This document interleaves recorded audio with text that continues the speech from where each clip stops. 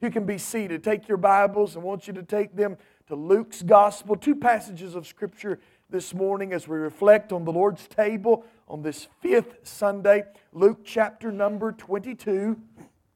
Luke chapter 22. And then also Matthew chapter number 26. Luke chapter 22, verse number 19. Luke 22 and verse 19. And then also Matthew chapter 26 and verse number 26. All right? Luke 22 and 19. I'll draw my title from Luke 22:19 because this particular phrase is not found in the other account of the Lord's Supper table. But I believe Luke 22:19 gives us the importance, the thrust of what we are doing this morning. Luke chapter 22 and verse number 19, speaking of the Lord Jesus, it said, He took bread and gave thanks and brake it, and gave unto them, saying, listen to this, this is my body which is given for you. Notice this phrase, this do in remembrance of me. There is an element in the Lord's table in which we are remembering Him. He enforced this to His disciples as they sat at this table when they came together to observe this commanded meal. It was an ordinance. He commanded them to do this, and He says, this do in remembrance of me.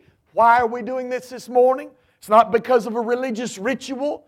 It's not that my eternal soul, my eternal destiny is hinged upon the ingestion of a cracker and a thimble full of wine. No, not at all. In this, the importance of this is a remembrance of what Jesus has done for us. Now, for the main bulk of what we'll speak on, Matthew 26, and look at verse 26. Here, Jesus is with His disciples in the upper room, and in verse 26, in chapter 26 of Matthew, and as they were eating, Jesus took bread, and blessed it, and brake it, and gave it to the disciples and said, take, eat, this is my body. And He took the cup and gave thanks and gave it to them, saying, drink ye all of it, for this is my blood of the New Testament, which is shed for many for the remission of sins.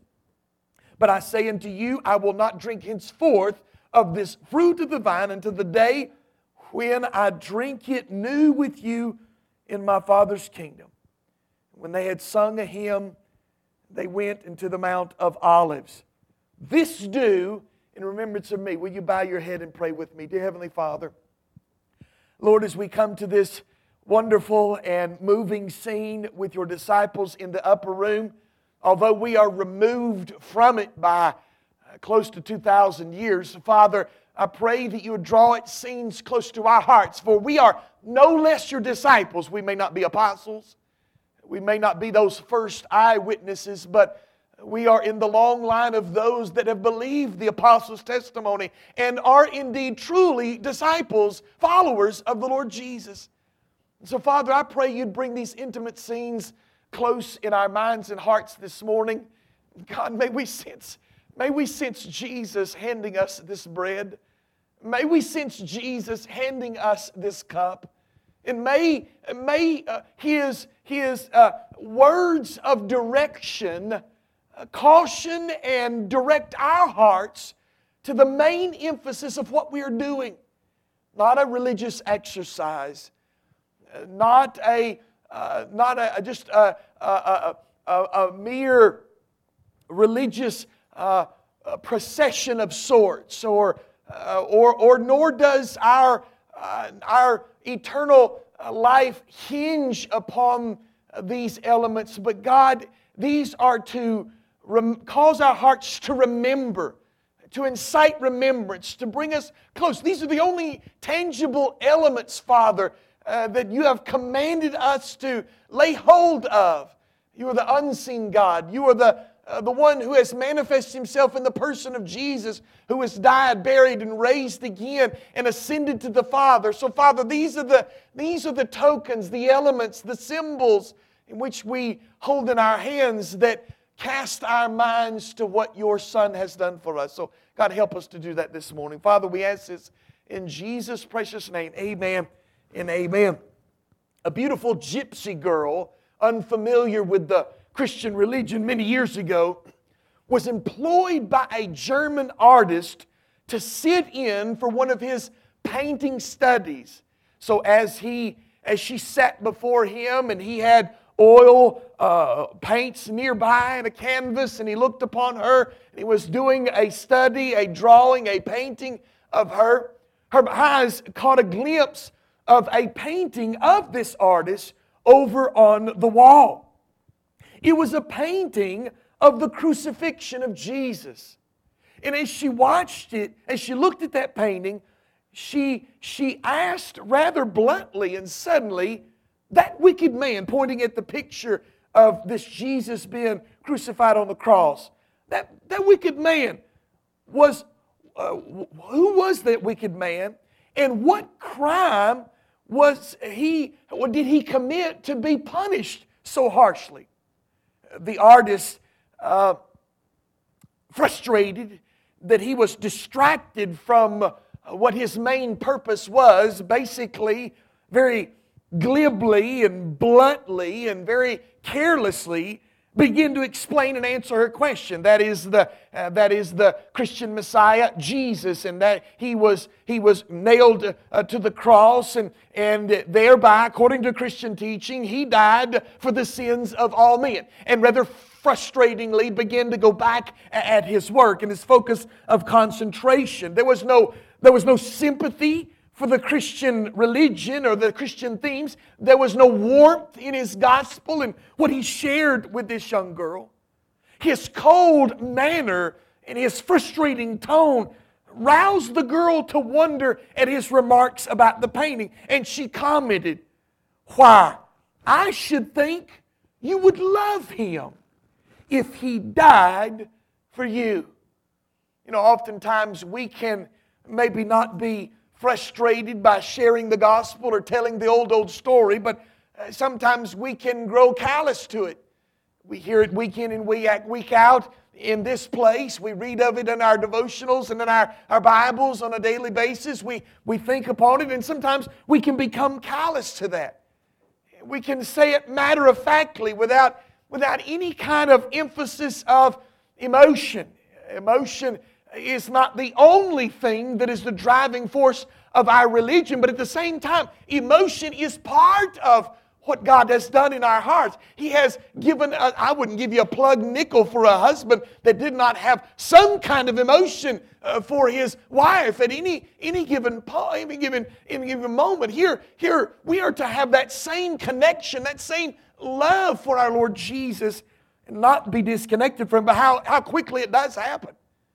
How we can easily come into a situation where we are unmoved by that. That's what is important about the Lord's table.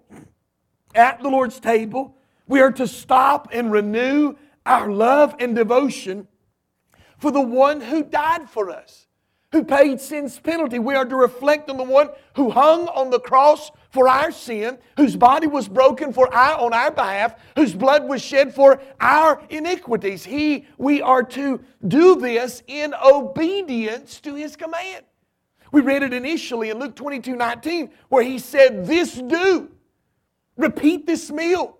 Set aside opportunity to do these things, because in doing so, you are doing them in remembrance, in commemoration of me, Jesus is saying.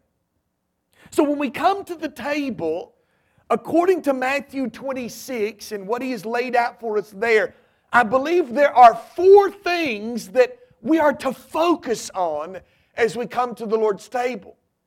We're not to come down in a line just to take a piece of bread and to chew it up and swallow it and drink a little, I said, a thimbleful of juice or wine and swallow that without any kind of thinking. These are tokens to remind us And so when we come to this table, there are 4, maybe 5 things. I'd like to add another one that's not even in my notes, but 5 things that we are to remember as we come to this table. The first one of this is we need to remember and to think about, reflect upon the contents of the Lord's Supper. The contents, although this ordinance of the Lord to observe the Lord's Supper came on the night that they celebrated the Passover, in and of itself, what we are doing here today is not a Passover.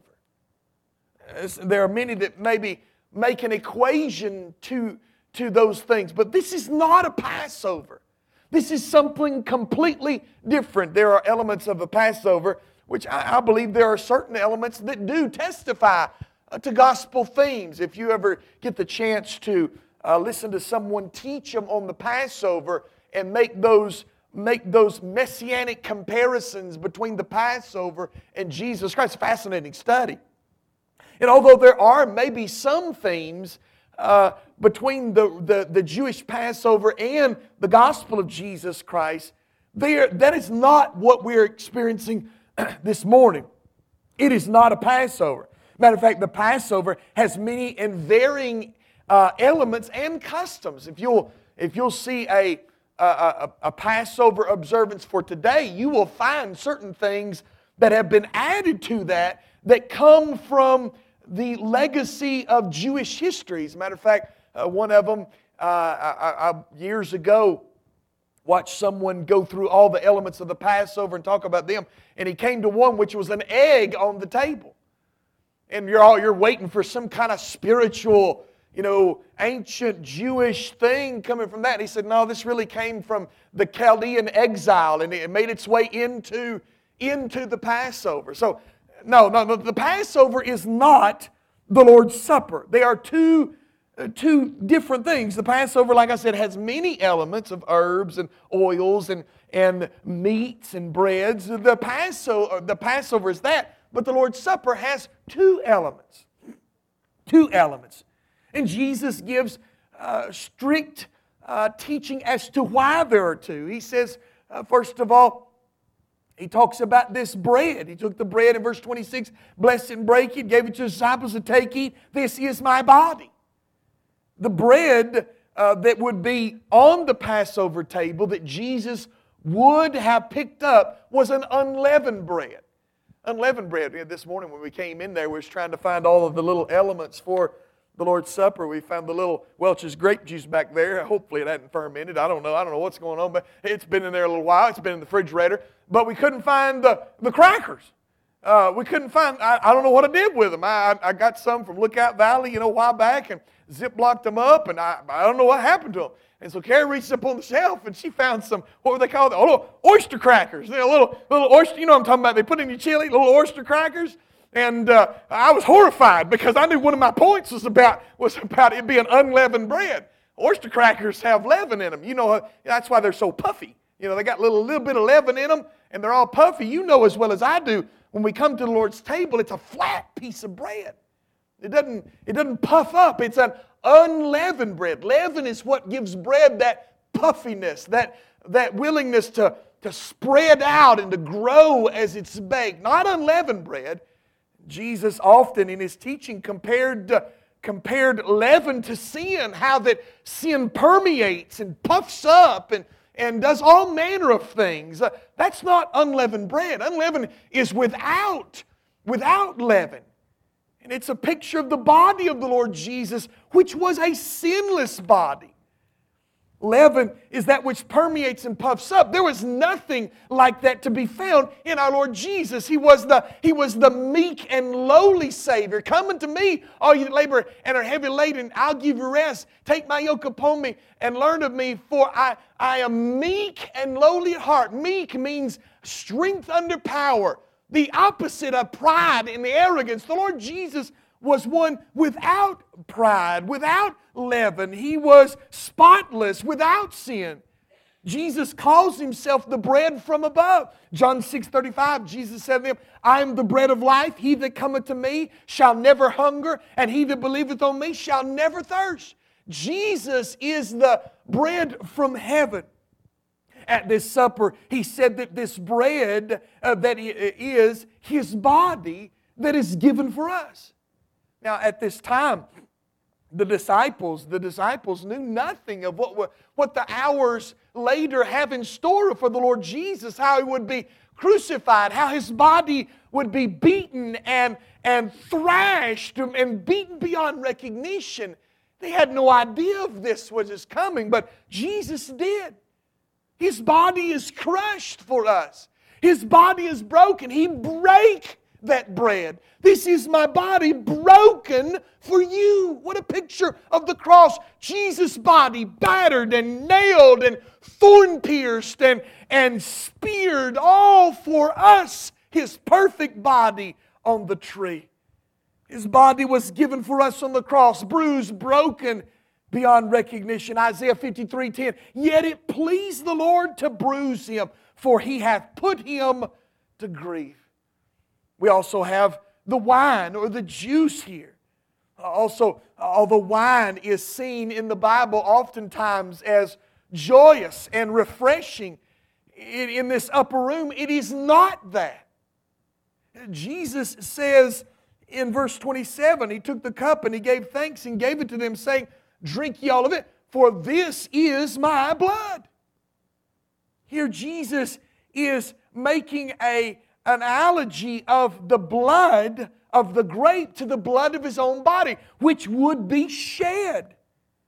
When we look into this cup, we remember the one who shed His blood for us, who gave His life a ransom for many. Ephesians 1:7 tells us, in whom, meaning Jesus, we have redemption through His blood, the forgiveness of sin, according to the riches of His grace. So within these elements, the bread and the cup, the wine, we have symbolized our price of redemption.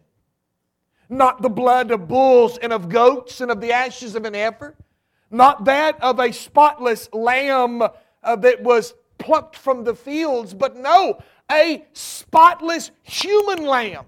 One that was innocent, that could take our place, shed His blood, give His flesh on the cross for our sin.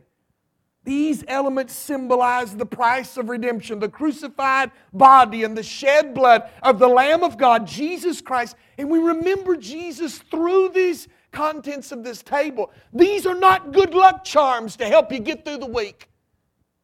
I remember reading about years ago the Passion of the Christ movie, and how that the Passion of the Christ movie, that main actor that played Jesus, Caviezel, I think is his name, he talked about how that before every episode that or every shot where he portrayed the Lord Jesus, he would take the Lord's Supper. He would take the bread and the cup before he went in and shot the scene, as if it's some kind of good luck charm to help him do well. That's not what this table's about. It's not to make yourself look better before your pastor or before your friends or before your church family. It has no other reason but to cause our minds to think upon the body and the blood of Jesus Christ. That's it. That's all it does. It puts our mind in focus of what He's done for us. When we come to this table, we are to think about its contents. Notice also we are to think about the covenant of the Lord Jesus. Did you catch this? In Jesus' statement in verse 28, for this is my blood of the New Testament, which is shed for many for the remission of sins. The New Testament. As soon as I say New Testament, what's the first thing that comes to mind? A little Gideon New Testament, right? That's the first thing that comes to my mind. When I hear the words New Testament, I think of a little Gideon Bible that I can put in my pocket. But a New Testament is not necessarily a little bitty Bible, or even the latter half of your Bible, known as the New Testament. We have the Old Testament, have the New Testament. It's not essentially a part of the Bible. A New Testament, a word testament, is the same word that would indicate a covenant in the Old Testament. we could rightly say that there is an old covenant and there is a new covenant. The new covenant Jesus is referring to here in this Lord's Supper. It is a new covenant, a new promise. This supper reminds us of the great transaction that took place on the cross. Here, it was here that there was Jesus, the pure and spotless Lamb of God, on the one in whom there was no sin, took on Himself every sin, every heinous crime ever committed, every adulterous action and glance, every abomination is taken on Jesus on the cross. Jesus, the pure and spotless, became sin and incurred the righteous wrath of God upon sin on the cross. Jesus experienced the alienation of sin.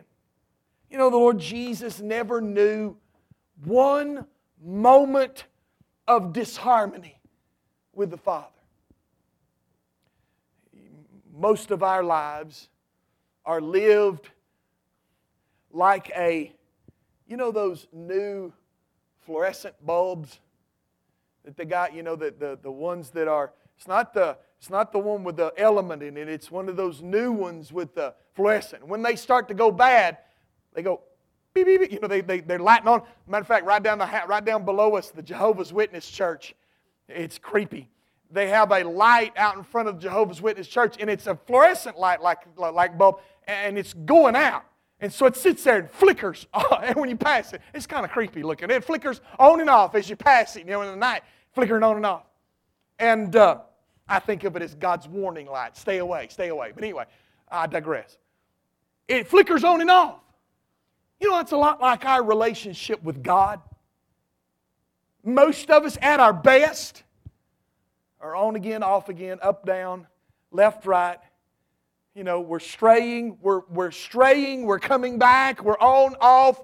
Our relationship with God is good one week, then out for another week, then back, we try to make things right another week. We're up, we're down, we're sideways, we're in and out. Jesus never knew one moment of disharmony with the Father. And yet on that cross, Jesus Christ was forsaken of the Father. My God, why? Every other time He calls Him Father. My God, why hast Thou forsaken me? God had turned His back on His Son because of the sin. He endured the suffering of sin, the agony of sin, the shame and guilt of sin, hanging naked before the gawking eyes of the world, spat upon, humiliated, ridiculed, the shame of sin. All of that fell on Jesus on the cross. All this so that a covenant could be cut. A covenant which announced the remission of sins. That's what He says here. My New Testament, which is shed for many for the remission of sin. Verse 28. A new covenant for the remission of sin. Do you remember the old Abrahamic covenant in the Old Testament? Genesis chapter number 16, God comes to make a covenant with Abraham. Abraham dissects the animals, one half of the animal on this side, one half on the other, a bloody path down between all these animal carcasses, and there Abraham waits for God to cut a covenant with him. You know what a cutting of a covenant means? Two people in the Old Testament, they cut a covenant together, they would lock arms together, and they would walk this bloody path together, promising that if one break the covenant with the other, that they would become like the carcasses on the ground, and they would walk through that as a promise not to forsake or not to break this agreement between the two, lest their fate be like these animals. But when Abraham was there waiting on the Heavenly Father to come and walk through that covenant with Him, God caused a deep sleep to fall over Abraham. And Abraham said, God's basically saying, you can't keep this covenant. I'm going to walk through it myself. And God Himself, as a burning lamp, walks through that covenant saying, Abraham, you can't keep it, but I'll keep it for both of us. That's what Jesus did on the cross of Calvary. He walked the bloody path of the cross and made the covenant. You can't keep the covenant. You fail Him every day. But Jesus cut the New Testament. He cut the promise so that forgiveness of sin could be given to all that believe upon Him. When we partake of this table, we're not renewing a promise. We're remembering a promise made to us, a one-sided promise. The command to keep this table does not solidify our acceptance with God. It signifies our belief in Christ that makes us acceptable to God. You're not any more spiritual by taking this. By eating this bread, drinking this cup, you're not powering up like Mario. You're not moving up. You're not getting higher. You are remembering what God has already done. What already has been finished. What already has been made. When you and I approach this table, we do so in faith, trusting in the covenant of Calvary where Jesus bled and died for my sins. We come to this table reaffirming the promise that I believe that you have died for my sin, Jesus. Thirdly, we also need to remember the cautions of this table. The cautions of this table. Jesus Himself did not give necessarily these cautions with His disciples in the upper room. But I believe that speaking from the inspiration of the Holy Spirit, the Apostle Paul gave us those cautions when we come to the Lord's table. You see, in the book of 1 Corinthians, Paul visits the subject of the Lord's table, which was being profaned among the believers there. There was a misunderstanding of what the solemnity, of what the beauty of this table was, and it was being perverted in that church. If you recall the context of Paul's words, they were having basically love feasts in which people would bring food for themselves and their friends, and that if you didn't have the food, they wasn't going to share it. They were getting drunk, intoxicated, drunk at the Lord's Supper, which is completely and undeniably sinful in the Scripture. They were becoming drunk at the Lord's table. They were exiling those that didn't have food. They had their own little cliques in there. And Paul said, I had to straighten all this out. That is not what this table is about. Paul, what is the table about? They were thoughtlessly partaking of the Lord's Supper with no caution, no considerations, and they were paying a heavy price. Listen to what Paul said in 1 Corinthians 11, 27 and 31. Wherefore whosoever shall eat this bread and drink this cup of the Lord unworthily shall be guilty of the body and the blood of the Lord. But let a man examine himself. And so let him eat that bread and drink that cup, for he that eateth and drinketh unworthily eateth and drinketh damnation to himself, not discerning the Lord's body. For this cause many are sick, weak and sickly among you, and many sleep. For if we would judge ourselves, we should not be judged. Brother Ronnie, is anybody worthy to come to the table? Absolutely not. None of us.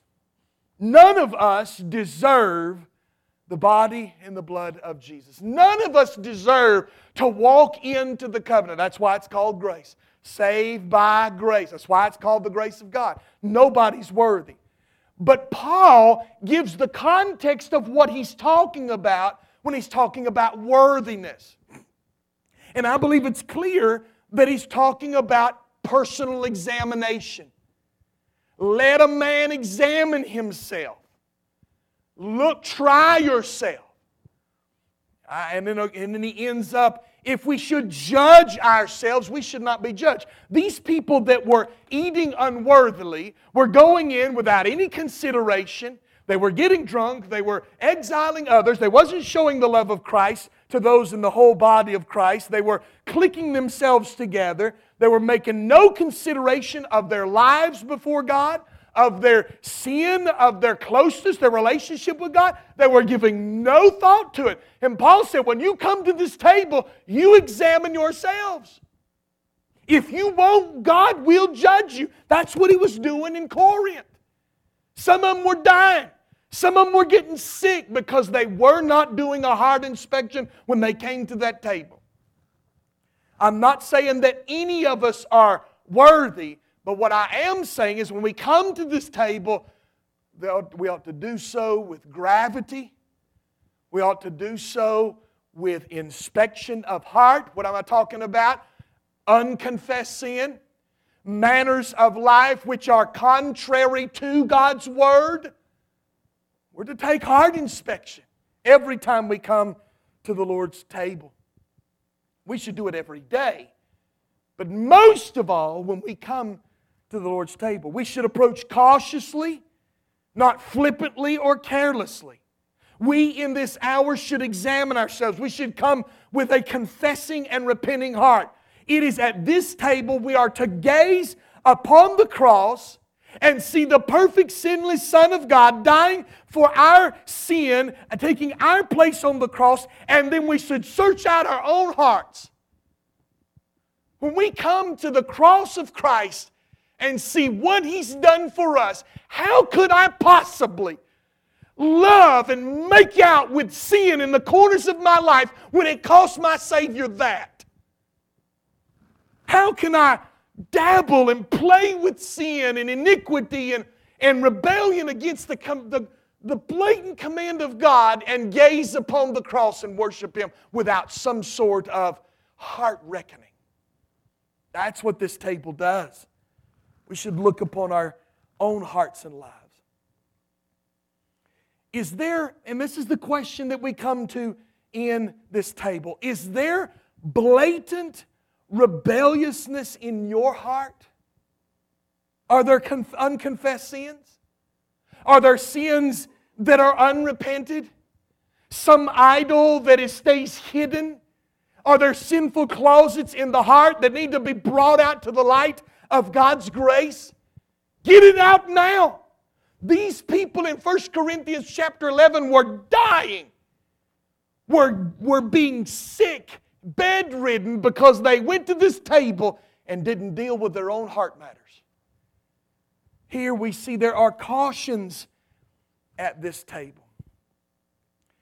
I want to bring out in a spur of the moment here the consummation of this table. Look at Matthew 26, verse number 29.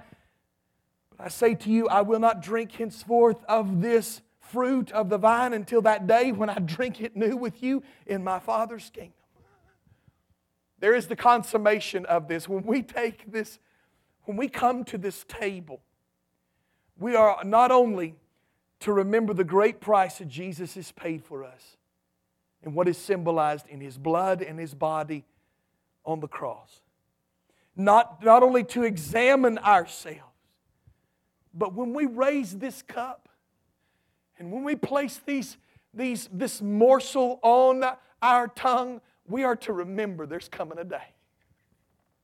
We preached about a couple weeks ago about the marriage supper of the Lamb. There's coming a day in which we will drink it with Him.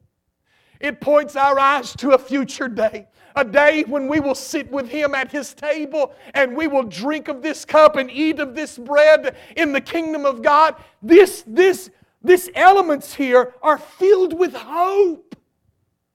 Hope of the coming resurrection. Hope of His reclaiming of His creation. Hope of the bride and the bridegroom to be united together forever. The consummation of this table. And then also the contemplation of the Lord's Supper. You know, as I thought about the Lord's table this week, I contemplated and pictured in my mind what that upper room was like. It no doubt would have been very different from what we're doing this morning. There would have probably been a raised, very small platform off the ground, maybe a foot or two off the ground. All the participants, the disciples, would be seated on the ground with no doubt blankets and pillows of relaxation. That's the way Middle Eastern dinners are done, not in a chair. They lounged around on the floor and ate, and that would have been that upper room. Table set with them lying around and around the table.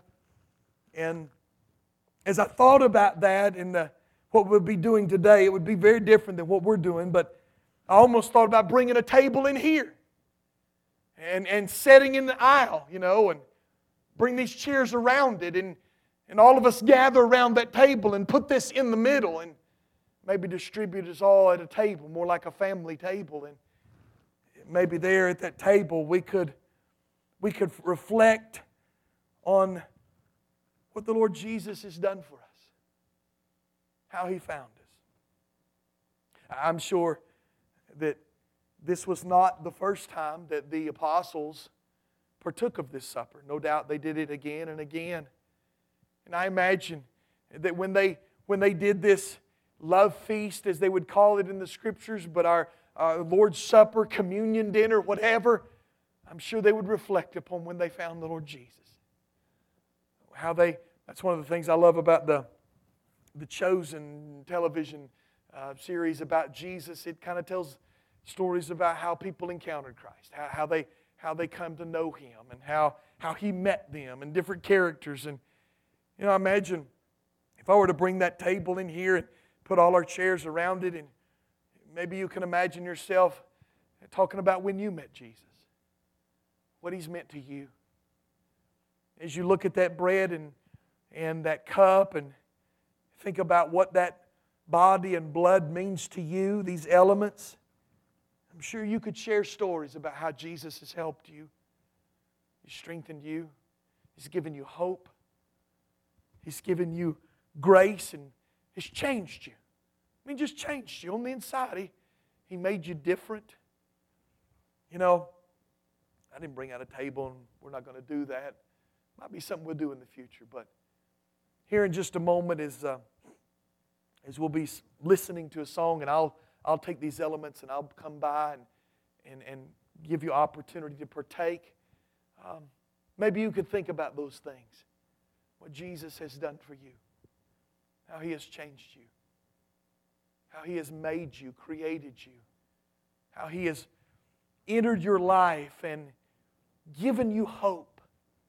Times when He has come through and enabled and strengthened you. Times He has forgiven you and you have known reconciliation with Him. I'm not talking about salvation. I'm talking about failing God. Your Peter moments where you said, I don't know Him, I don't know Him. And then He meets you on the shore with fish and bread. And you make things right with Jesus. Think on those things. This morning, let us remember Jesus, His cross, His grave, His resurrection, His promised return. Let our hearts once again swell with love for the one this table represents. Let's pray. Dear Heavenly Father, Lord, I love You. I thank You for the Lord Jesus. Thank You for this table. Now, Father, I pray that You would guide our thoughts and hearts as we go through these moments of reflection upon You. God, may we remember what You've done for us. May we first of all confess things that are not right, attitudes and heart dispositions and actions that we have done where we have grieved Your Spirit, we have sinned against You. God, help us to make those right this morning. Father, I pray You would recall the scenes of Calvary.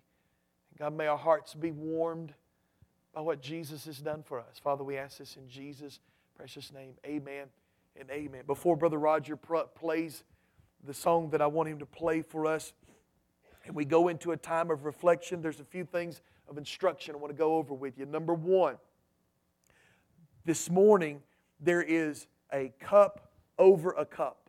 So when you go to pull the cup out, you will pull out a cup of the juice, and underneath that will be a cup with a piece of bread in that. So we'll just be passing through one time. You just grab both cups and hold them aside. Pull one out of the other. We'll do the bread, and then we'll do the cup as well.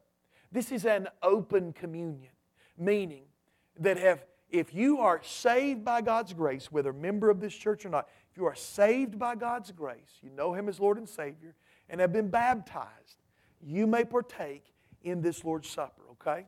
Now, there is no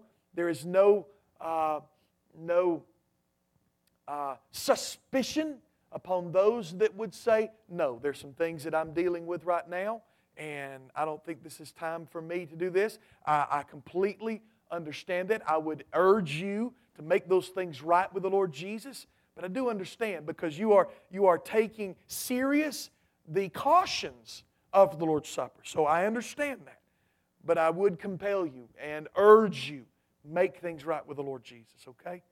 But those are some considerations when we do this. So, Brother Roger, as I give out these elements, would you play that one song? I think track number 4.